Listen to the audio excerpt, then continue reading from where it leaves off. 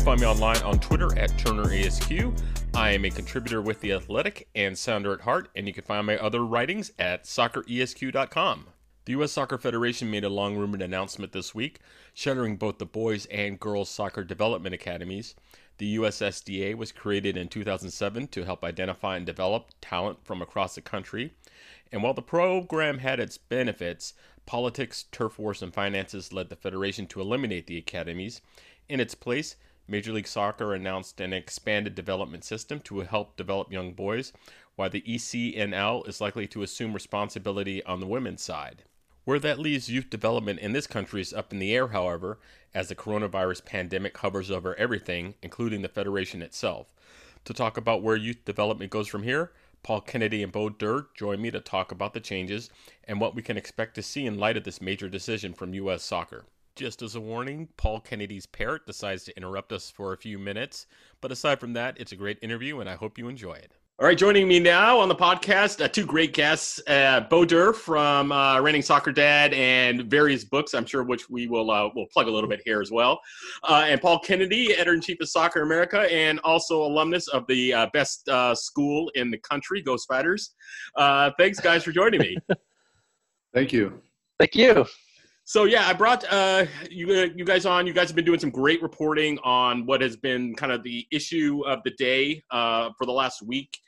Which is basically U.S. Soccer shuttering the Development Academy.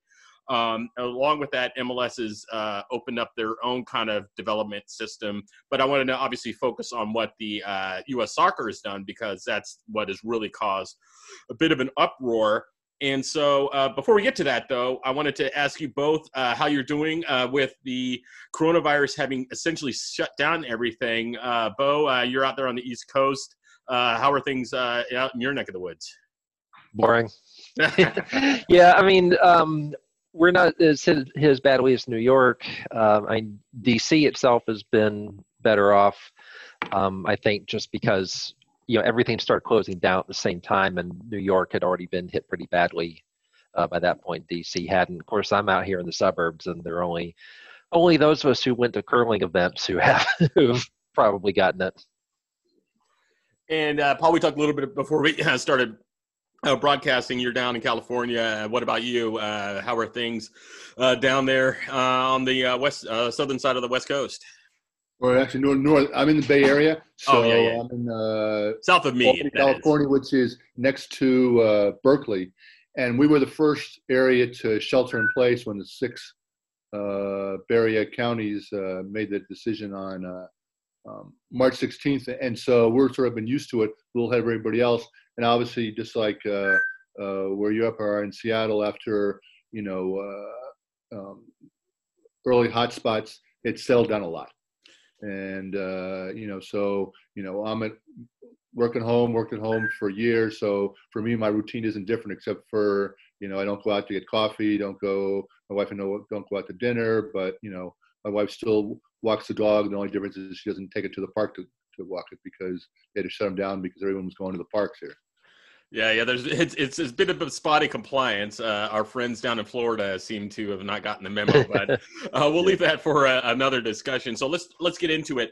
Earlier this week, U.S. Soccer announced that they are shuttering the U.S. Soccer Development Academy. I wanted to talk to both of you. Kind of, there's a bit of the reason it was formed back in 2007 was kind of to identify talent, streamline things. There were some issues with regard to players being, just tired or burnt out from their club, their club groups. But Paul, you pulled up a couple of interesting articles from back in 2007. So I wanted to know if you could elaborate a little bit on what you were covering back then, as the Development Academy was the first brought into being. Mm-hmm. At that time, there was a concern that there were too many games, not enough practice, too much what some of the people behind the Development Academy called too much trophy collecting. That's obviously a problem in all sports, and was a problem in soccer before, and you could say is still a problem today. So the Development Academy started with a lot of good intentions, which was to put more emphasis on practice, less emphasis on games. Sasha Sarovsky, the Maryland coach, who's now become one of the biggest critics in the end of the Development Academy, at the time said they, meaning college coaches, saw too many tired players, too many players who were spending too much time playing games, but over the years it became the reverse, where with all the practice and less games, players tend to become more robotic and less passionate. So to some degree, in trying to solve one problem, it created another. And I think all along, one of the issues has always been the issue of balance between competition and not competition. I think the other thing that is important to remember, at the time, the Federation was trying to address not just the issue of the higher levels, meaning say ages 14 to 18, but the issue of having kids have a good experience at the ages of say 8 to 13. And the reality is that that's not changed at all in terms of any progress on it. I think also the reality is that there are very few things you can really do to solve that unless you were to go back like all the other sports who had 50, 100 years head starts, where they didn't have parents involved, they didn't have coaches involved, and kids went out and played and learned the game on their own. And so to a certain extent, I think one of the problems all along is the Federation is trying to fast track things. And I guess the last things I'd say is that even someone like Kevin Payne, who was the head of the technical committee that formed the DA, is now the head of U.S. club soccer and has been obviously one of the biggest critics of the DA. He said one of the keys was to try to get parents to understand that they need to measure the soccer experience of their children in more than wins and losses. And I think one of the hardest parts is, how do you measure that? And that's something that I don't think has ever been answered in a good way. And also it's something that parents are never the ones who can measure that. It's only the kids themselves. Yeah, and Bo, you've been covering this, a long time too. And so, what would you say have been kind of the benefits of the USSDA and the negatives? Paul kind of alluded to a little bit of that, but from your perspective, what have you seen since it was created back in 2007 to its shuttering now? I guess essentially, what's been the legacy of the U.S. Soccer Development Association? Well, I think Paul was right. That it started with good intentions, and it was to have kids in a training environment, a more professional training environment, and to play fewer games. Now, the problem is that if you have fewer clubs, then you have to travel more. And the saying that I like to trot out is that no one ever became a better soccer player on an airplane. So you had a lot of teams traveling to play vast distances to play games that might not be any better than the games that are in their local leagues. And you even had people, there was someone from the Baltimore Bays who was at the now United Soccer Coaches, then NSCAA convention, who said that, we left the Development Academy because we were getting better games in our local league. And so why would I stay in that? Also, the other aspect of it was that U.S. Soccer for a while really wanted all its youth clubs, or at least all its elite youth clubs, to play kind of the same way. And there was a curriculum that Claudio Reyna unveiled in 2011, and it was unveiled and then just quietly disappeared. But there was a bit of top-down programming from the Development Academy, and coaches frankly hated that. So the coaches hated that, and then the ban on high school play irritated a lot of people, and more so on the girls' side, which we'll get to. But that took away what a lot of people thought was kind of a fun environment and made it, a job. And the last thing, 16-year-olds don't want full-time jobs, in my experience. Or they want a job, they want to be paid for it. Yeah, that too. And so did the USSDA, how did they kind of evolve between when they started it back in 2007 and now that they've, shuttered? They added the Girls Development Academy. That was obviously something that we're going to talk about as well. But did you see them as doing anything to really improve the development of soccer in this country? Or was it just a place to kind of, earmark or identify high-level talent and get them into, the USSDA program? I think a couple of things I'd say is one thing that changed in the middle of the boys' side, and they started right away with the girls, and was its death probably, was they banned boys from playing high school soccer about halfway through. Initially, there was no problem with that, which meant that to a certain extent, the DAs were regional in that most played 6 to 7 months as opposed to 10, and it depended upon what part of the country you were off, depending upon the high school seasons. And that is something that in sort of the quote global picture or the bigger picture of national soccer, is something where, you're trying to solve 10 problems, and each solution is going to create a problem for someone else. And high school soccer is something that still has relevance in terms of building the sort of the community of soccer in this country. And a lot of parts of the country, for underserved kids, especially in Latino areas, high school soccer is the only thing they can afford to do because it's the only thing they have free access to. And I think the other thing is true, though, is that that one of the benefits of the Development Academy is that there was, even though there are a lot of issues related to Latino kids and access and things like that, is a lot of players in the Latino communities were entered programs which they would have never otherwise and never did in the old pre-Development Academy club system. And, so that was a benefit. And I think on the issue of elite players, the last couple of years, we're starting to see a lot more kids going over to Europe at a young age and do better. And that's something where it's partly because the Development Academy, in a good way, allowed kids and their parents and kids and those, their hanger-on, so to speak, to have a better understanding of what it took at a younger age to be a pro. And so that they're much better prepared for it when they get the opportunity, as opposed to kids 10 years ago who, when they turn 18, 19, 20 and turn pro, and they quickly were lost.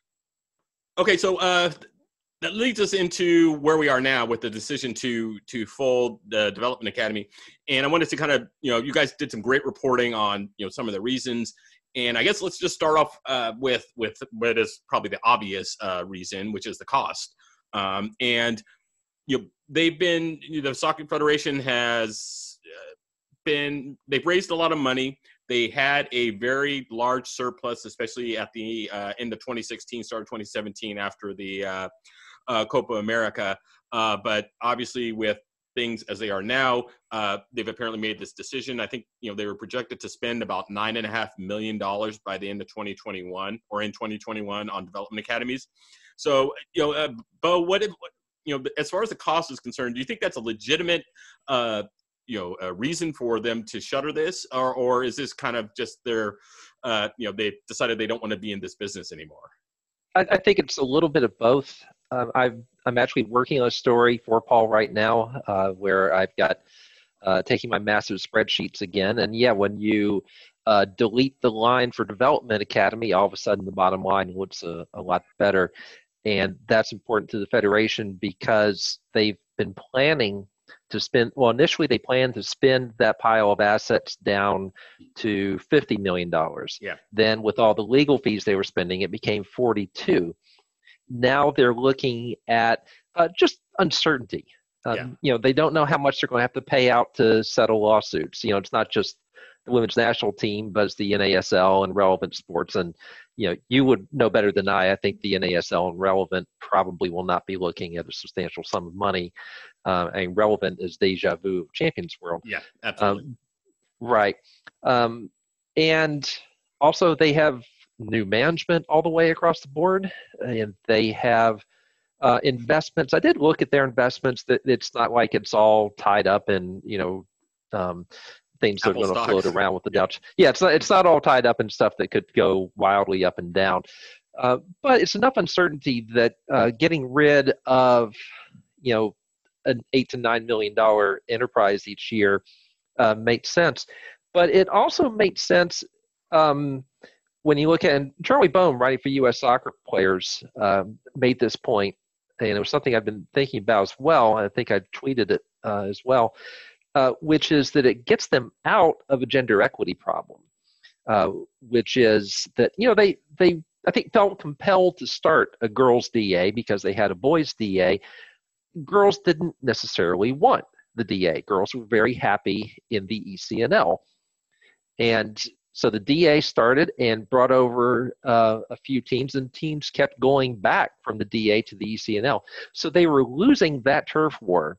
Well, if you're going to punt on the girls' DA, even though it would be driven by customer demand, essentially, it would still look bad. The optics of having a boys' DA and not a girls' DA were not good. So to be able to punt on both of those and know that MLS was, MLS didn't decide in the 1 minute between those press releases going out they didn't suddenly decide to start an academy program. There was obviously some coordination with that. So MLS jumping in helps them. The money side is good, but also I think it gets rid of a headache.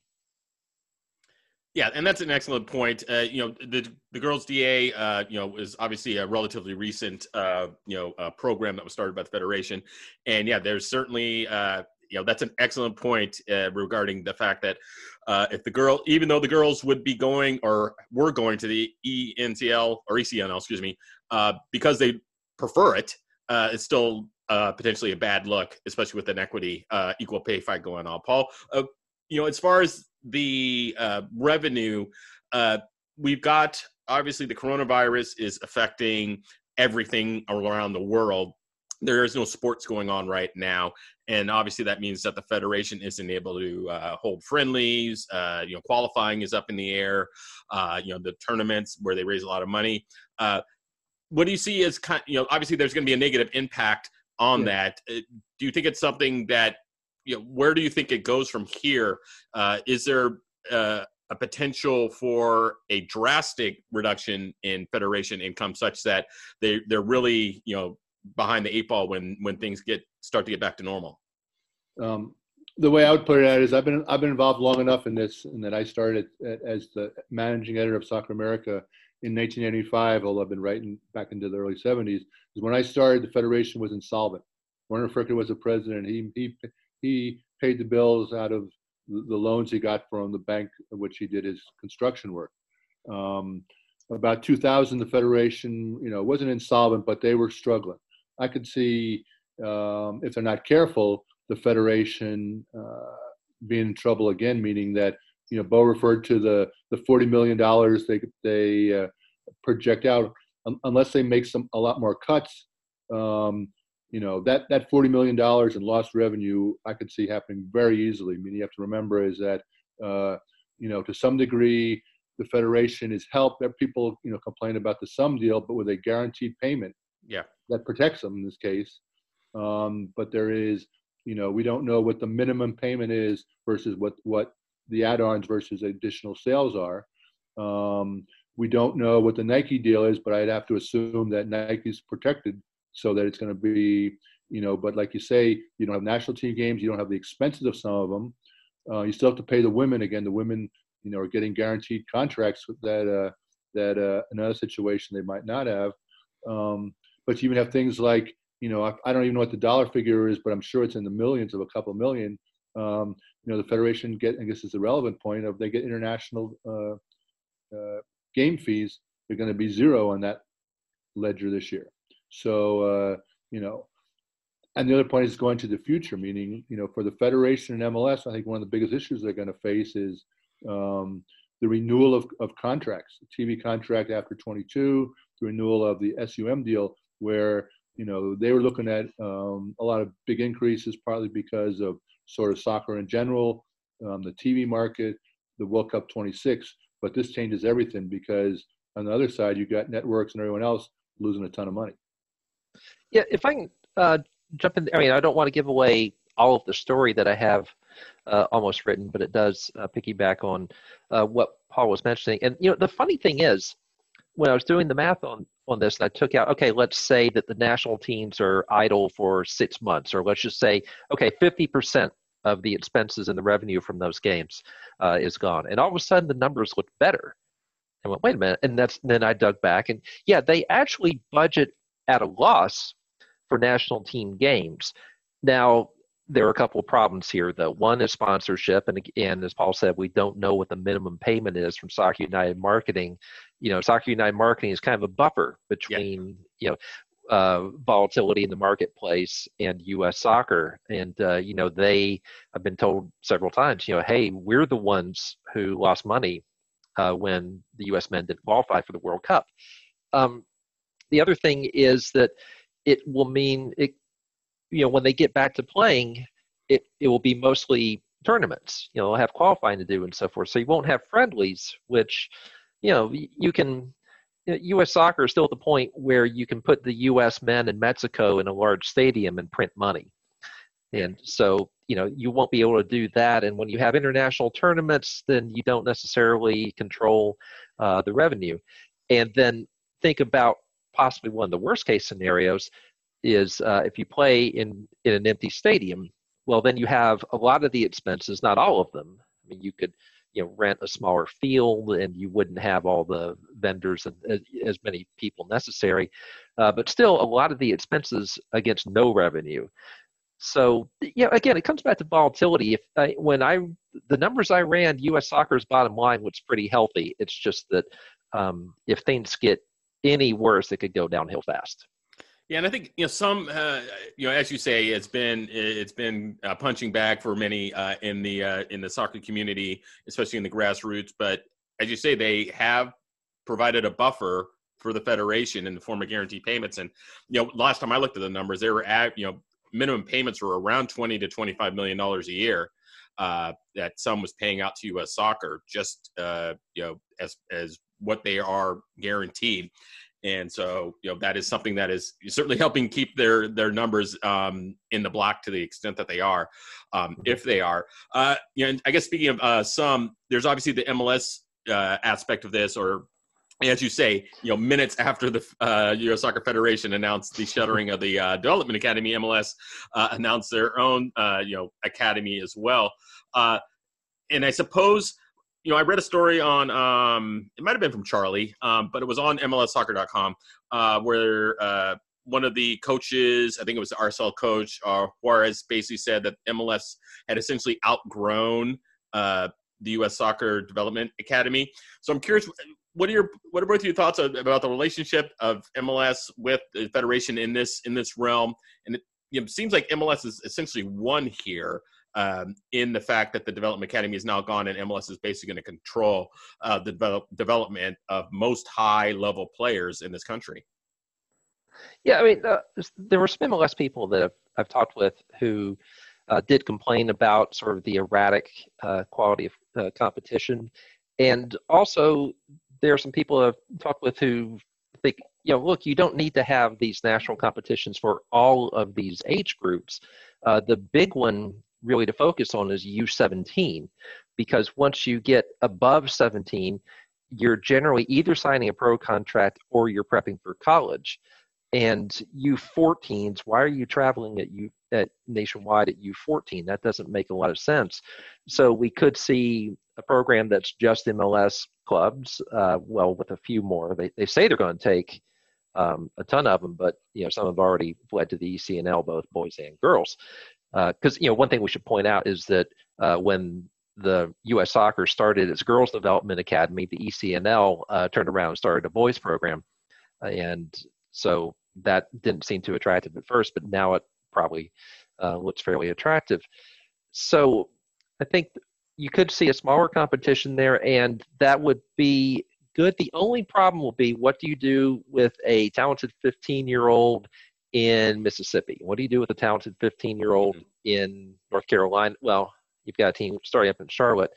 And we have to remember that the precursor to all this was the residency program in Bradenton, Florida, where they used to have 20, and then I think they grew it to about 40 U17 players. The biggest success was the first class with DeMarcus Beasley and Landon Donovan and Bobby Convey, and that team that finished fourth in the U17 World Cup in 1999. And someone once said, look, Bradenton's fine, but we need 20 of them. Well, you're about to have 20 to 25 Bradenton because some of them will be residential, so they may go out and scout, and it may be an easy sell.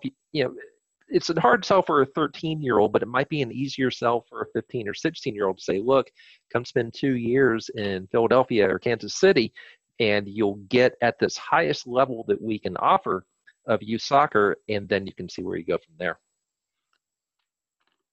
I just added, a couple of things just along the same lines, and I agree with that, is that the thing, again, a couple of historical contexts is when the development academy started, MLS, not a lot of teams had development academy. MLS teams had development academies, and if they were rather modest. But what you've really seen in the last 5 years is MLS clubs spending, tens of millions of dollars on these new complexes. Obviously, they need them for their first team. Obviously, they need them for their USL second team.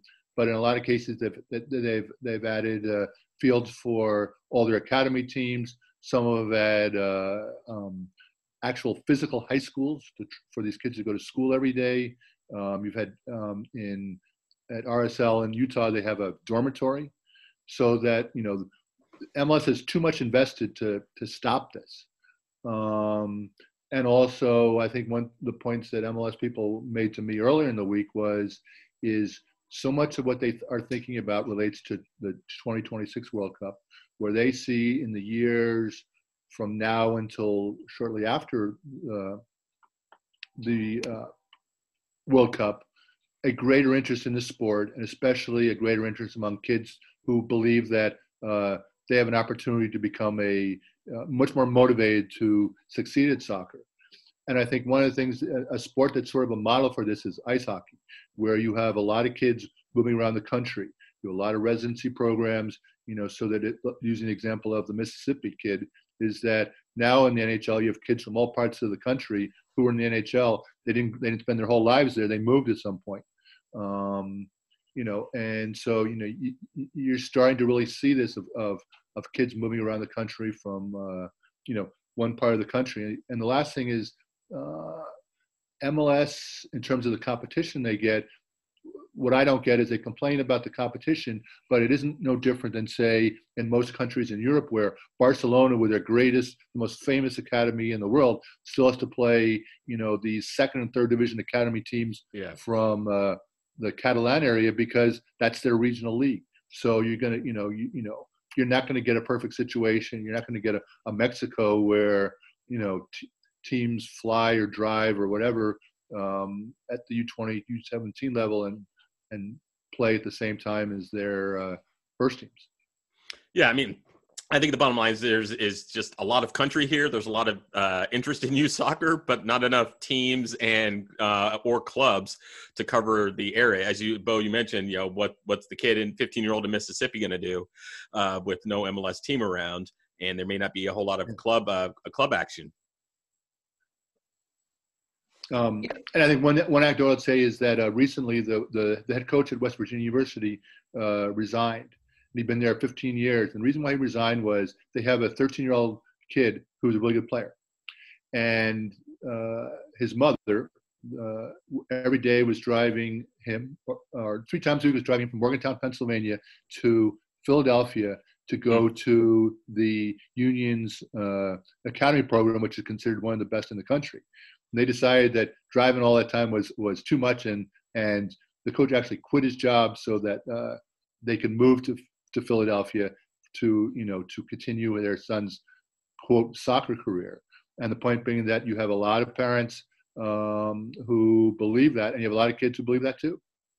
Yeah, Clint Dempsey obviously is a famous example, driving 3 hours to get to his academy. Back then. This is 15 years ago at this point, or more than that, as a matter of fact. So let's move to kind of the impact of the closure. We talked a little bit about the girls' development, but I wanted to focus in a little bit more on that with the ECNL. As we mentioned, that was kind of there was a turf war of sorts going on, and it seemed like the ECNL was essentially winning. That's where most of the girls were headed. And so do you see the shuttering of the girls' academy from U.S. Soccer? It seems like that just kind of moves things where they were already going. Bo, is that a fair way to put it at this point? Yeah, it's Back to the Future or Future Back or something like that. And the ECNL, by the way, at least used to be, I think still is based in Richmond. Go Spiders!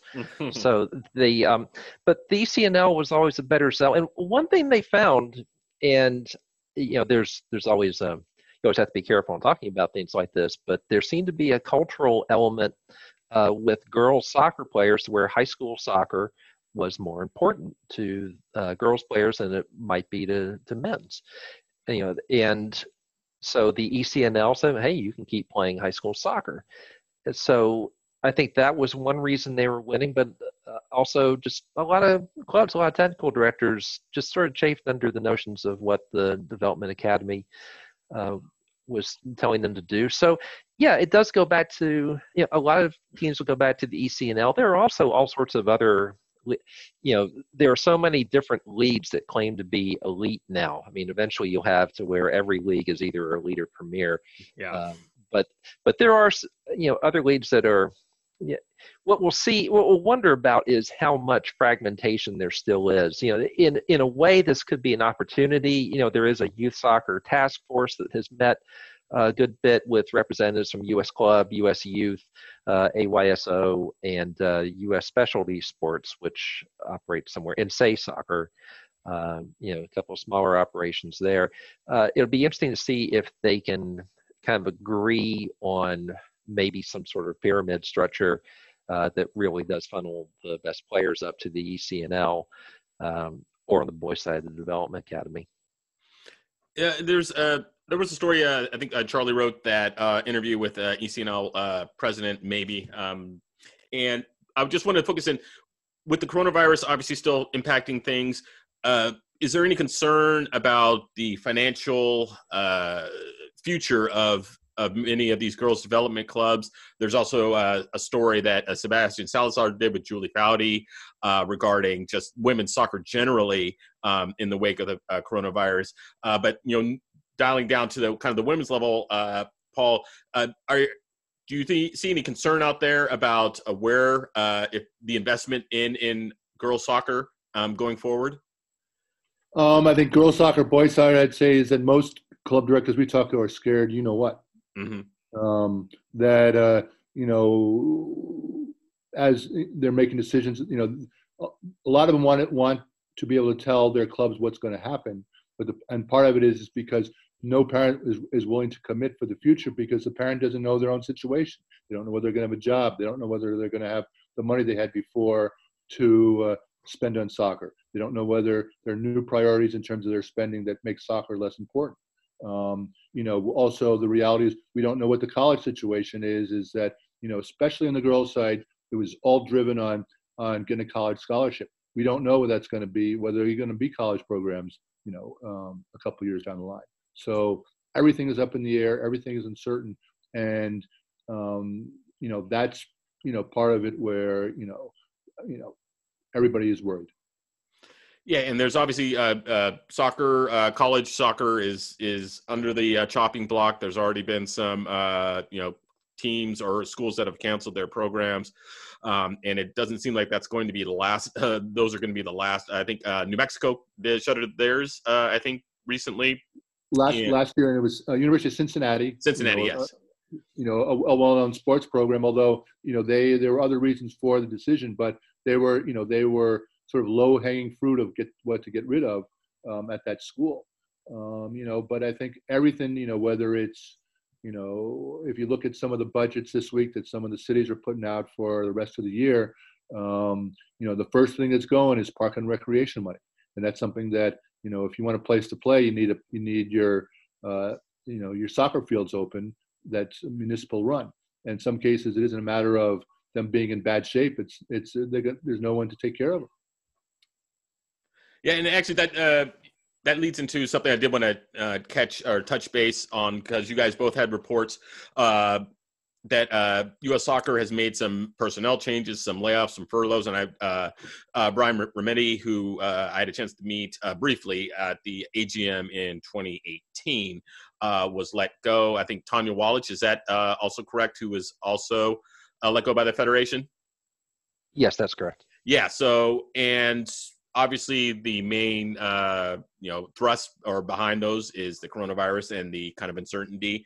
And so I wanted to give you guys a chance to kind of, what are you hearing about, some of the reasons behind that beyond coronavirus, and do you expect to see more of those types of announcements coming down the pike, especially with the uncertainty of the coronavirus and when things will get back to normal, if ever? Well, some of this was political. Yeah. You always have people kind of butting heads and so forth in an organization because every time I've been in the newspaper industry, so I've seen plenty of layoffs, and sometimes they clear out some dead weight, and sometimes really good people get caught in the same net, and that's always going to be the case. There may be a couple of people at US. I mean, you never want to see anyone lose their jobs, but maybe a couple of people at US Soccer weren't performing to the best that they'd want there, but a lot of people surely were. And so, at the executive level, it's just, Will Wilson said in his letter, I believe he said organizational changes. And that's what I'd heard as well. Of course, the funny thing is 2 years ago, there was this, when Carlos Cordero came in, he reorganized things so that there were 10 direct reports to the CEO. 2 of them had not been filled yet. Those were the general managers for the men's and women's positions. So you had 8 people in those jobs. 5 of them are gone in 2 years. And one of them is Lydia Walke, who is in limbo. I mean, basically, the other ones you have Nika Romaine on the technical side still there, and their communications director, Neil Beathy. So it's some of it's just that there's still, turnover at the top, and then down the line, it goes back again to the volatility. I mean, if I were running U.S. Soccer, I would not have made such drastic cuts right now. I would have waited to have seen the impact of things down the line. I mean, you could say, well, we're clearing out space in case we have to pay a big settlement to the women's team. Yeah, maybe you wait to see how that plays out, and then maybe they take back the PR battle if the women were to get judgment their way, which I think you and other people have analyzed it, think that it's pretty unlikely they're going to come out of court with $67 million. But if they did, and then U.S. Soccer immediately had to lay a bunch of people off while they appealed, I think that might change public opinion slightly. I think it's a mixture of both. And someone asked me, is it financial or is it performance? And I said, perhaps both of those, and perhaps also politics. Yes. Yeah. And just before you get in there, Paul, you mentioned Lydia Walke, who was general counsel for the Federation, who was placed on administrative leave after the summary judgment controversy. Sounds like she may have been retained. At least there's some reporting out there. I've spoken with U.S. Soccer on background about this, and there were definitely some questions about her role in the summary judgment motion. Of course, you could probably say that for most of the federation's higher ups in as far as that motion is concerned. But yeah, it's interesting that they decided now was the time to kind of restructure things. I agree with both a little bit. I'd say is that with Will Wilson coming in, he's going to want, and any new CEO, especially a volatile organization, is going to want to, for better or worse, is going to want a clean slate. So I'm sure that he probably got an insurance and assurances from the board or whoever he dealt with in terms of his hire that he could make some changes so that he felt he could do what he wanted. And I think on the changes, to me, I go back that it's financially motivated. That as tough it is to say. If there's a lot of uncertainty in the revenues and on the federation side, there is, if you're going to, as tough it is, if you're going to make cuts, make them right away. Yeah. And I think that's, they're just kind of looking at the future and seeing a bunch of uncertainty, and they're just kind of clearing some brush where they can to start. Let's close it out just briefly. Since we did reference it, the women's national team lawsuit. If you guys have both been following this very closely. There's the case is currently in summary judgment status. The court is reviewing those motions. The trial has been set back to June. And we've talked a little bit about on Twitter or wherever else about the likelihood of either side winning this. I want to get both of your thoughts on just the summary judgment, kind of where it stands now, and also settlement negotiations. My understanding is that, and I checked in the last couple of days, there are no settlement negotiations going on between the parties. And that's very recent information, which again surprises me to some degree. But I think the equal pay, the summary judgment controversy may have just soured the waters to the point where we're at a point of no return. But just either of you can take this where you want to, as far as where you see things kind of going between now and when we finally get a ruling on that summary judgment. Well, I think your colleague in soccer law on Twitter, Stephen Bank, was suggesting that what we hear back from the judge on these summary judgment motions is unlikely to be an all-out summary judgment one way or the other, but an indication of what the judge is thinking, and that might prod things toward a settlement. So perhaps both sides are just looking to see the cards that are, see what cards they're dealt from that, and also perhaps just trying to cool down after that whole controversy. And that's a good point. U.S. Soccer right now, they've taken such a battering in the court of public opinion, and I think they're waiting for the especially kind of the drive-by pundits, the ones who aren't really the ones who couldn't spell NWSL but have very strong opinions on equal pay and no idea what that really means. And so I think once they go chasing the next squirrel, then maybe U.S. Soccer's maybe the heat dies down on them a bit, and it's more advantageous for them to go to the table at that point. I'd say we still have 2 months before the trial date. It's a lot of time to have some settlement talks. My sense is that the coronavirus changed everything, and that that a lot of, not a lot, but some of the leverage the women had to hold out for what would be their best scenario, which would be a victory and a high settlement, is gone. In that, to take $66 million now is something that they would wipe out the federation. Where pre-coronavirus, you could have seen that as something that the federation could have lived with in terms of its future, but not anymore. Yeah, I think that's where it's kind of at right now, which again makes me wonder again why there's not been settlement negotiations. But that's kind of been answered, that both sides are kind of waiting to see what happens on the summary judgment.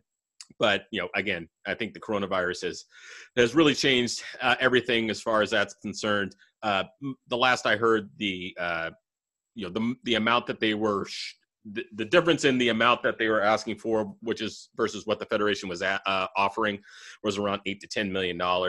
I don't know if they're able to close that gap, but I don't think they're not coming out of there with $67 million at this point. I don't think, but courts have surprised me before, that's for sure.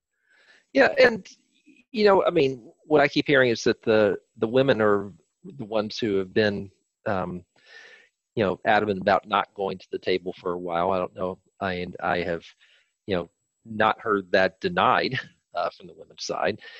And yeah, I think, who was it? I think Neil Morris is often the one who says it's, it takes two to tango in that respect. And the other thing to bear in mind is the women's lawyer is Jeff Kessler, who, the most significant blemish he has in his legal career was the MLS players lawsuit in 2002, and then the appeal, probably an ill-judged appeal, probably not an appeal they should have taken, because it simply delayed for 2 more years their ability to form a players association and to actually start negotiating things, and things went much better from there. And you had just the MLS Players suit just had some absurdity of, Jeff Kessler grilling Sunil Gulati about, isn't the first division really also the Premier League? Aren't there two first divisions in England? Things that, I don't know if Paul Gardner was present in court that day, but if he was, I don't know how he restrained himself from throwing a pen at somebody, and some of the stuff in the women's lawsuit, some of the filings is, it's also the same. I mean, you can't really claim that, the She Believes Cup is the equivalent of the Gold Cup for men.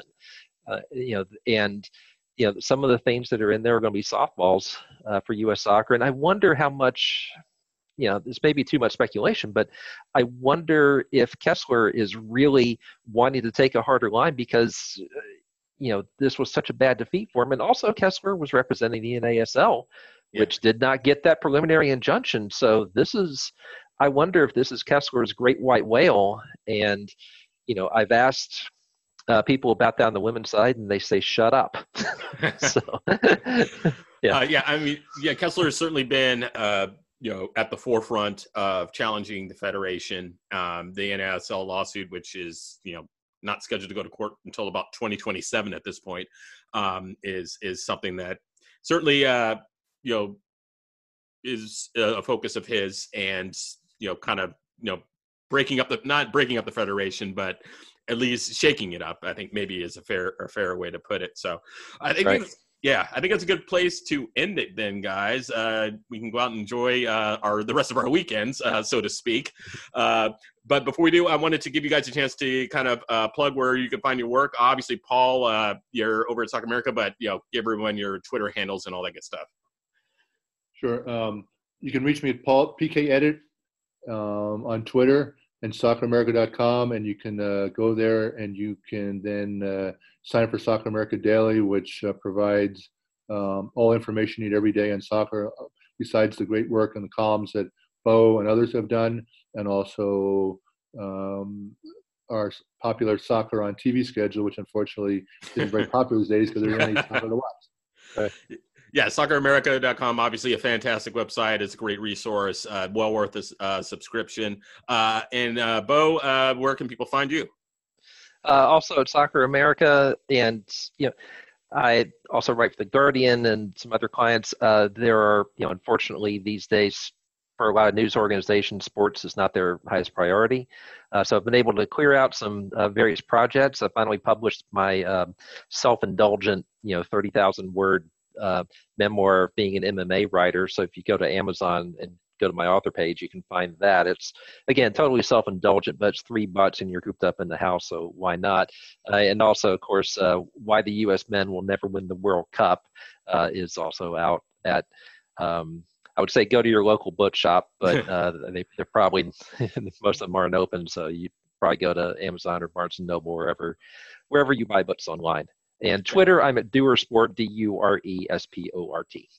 Yeah, and I'd say your most recent book on the men never winning the World Cup is especially relevant these days. So, again, Paul Kennedy and Bo Durr, I want to thank you guys for joining me, and stay safe out there.